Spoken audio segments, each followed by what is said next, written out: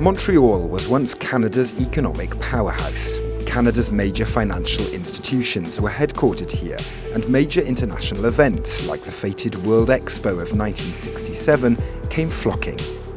But over the course of the decades that followed, Montreal's fortunes changed. The big institutions, so the narrative goes, gradually moved to Toronto. The rise in separatist sentiment in Quebec, which culminated in the knife-edge referendum of 1995, played its part in the departure of many major companies from the city. But like the shifts over time in the makeup of any major economic hub, what stepped into its place here in Montreal is now beginning to blossom. It's hard to pinpoint why Montreal has become this startup hub. There's a lot of tech, creative spirit, and also all the little details like the cost of living and the government support. Obviously that helps, but I really think that one of the most important things for these bubbles to pop, these kind of ecosystems to emerge, is to have an openness to new ideas. I think that's what Montreal is about. Montreal remains the headquarters for several major Canadian businesses, but much of the city's renewal has been based on a flourishing roster of startups, from tech to travel to the creative industries, and many of them are using the spaces of Montreal's once dominant industries to reimagine the city's economy now. Among them is the Crew Collective, a cafe cum co-working space opened in 2016 and housed in the grand concourse of a former bank that was built back in the 1920s. Crew Collective operates on a membership model where entrepreneurs and those working in the creative sectors here can operate from what must be one of the grandest and most imaginative office spaces in the city.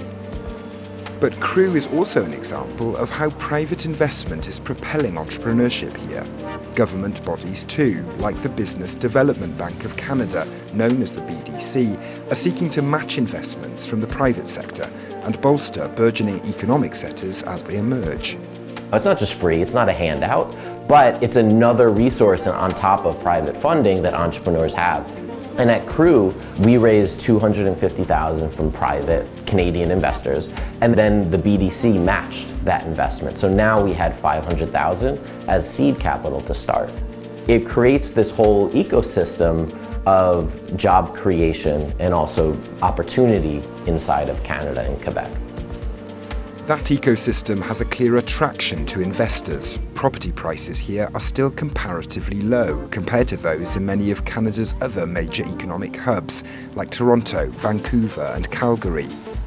Low living costs in Montreal may be the residue of the disorderly decades that brought about Montreal's decline as Canada's economic centre. But it's that, according to one investor, that gives entrepreneurs here a freedom to experiment that they wouldn't have the luxury of elsewhere. I mostly invest here to build the local startups, and it takes a lot of people like myself to build a healthy ecosystem. Mostly I want to give back to this city. I think it's been great to me, and there's no shortage of great companies here getting started. I'm not saying I will only invest in Montreal. I think the Canadian ecosystem as a whole is really interesting. My instinct is that in the next 10 years, Canada in general, in Montreal, is going to really become the place to start a business. Investing in startups, smaller, independently minded businesses bodes well for Montreal's future, according to those who own businesses here.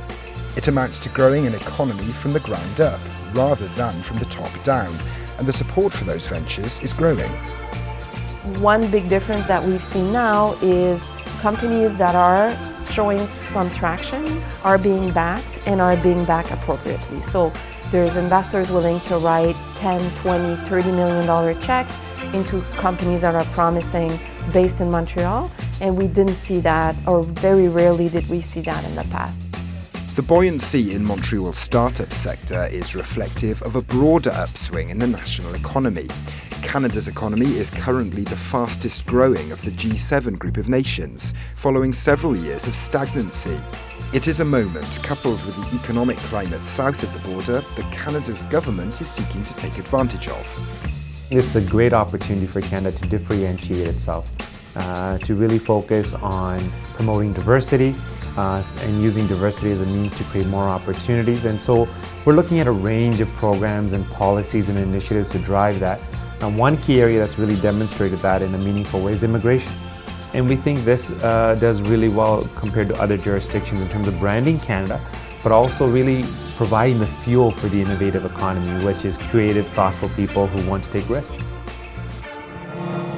Earlier in 2017, at around the same time that the US government began its attempts to curb immigration, the Canadian government launched a drive to speed up the visa application process for Canadian companies seeking to employ candidates from abroad, particularly among industries looking for workers with high and specific skill sets. We're very blessed with a strong domestic pipeline of talent here in Canada, but we don't have a monopoly on good ideas. And so if you need to bring someone from around the world, you can do so now in a matter of 2 weeks. So this is a new commitment that we made for visa processing, and we think this is a game changer, and this really enables Canada to compete globally, and it's really helping companies scale up and grow and succeed. For Michael Sacca, the climate in Montreal, as opposed to that unfolding in his home country, the United States, since the 2016 presidential election, was a major motivator in moving to the city to join a startup. When we saw what was happening and the way that the political atmosphere was moving in the States, we really wanted to have a better opportunity for our children. When we were researching Montreal, the schools are some of the best in the world, especially the public schools. And then the entrepreneurial opportunities were also incredibly enticing. It was a big draw for us. The renegotiation of the NAFTA Free Trade Treaty has cast an element of uncertainty for what the broader economic picture in the years to come might look like. But for many entrepreneurs in Canada, there is an appetite to take advantage of the shifting landscape before the final outcome is known. If we can back our winners and make sure we make them to be real winners and they don't sell out to a US companies early and they become public and they keep on building, then we're going to have even more ripple effect where the ecosystem will grow. For many entrepreneurs and many investors in Montreal and in other Canadian cities, the current growth in startups might feel like the beginning in a new business climate for Canada's urban centres and in several other corners of the economy too. For Monocle, I'm Thomas Lewis.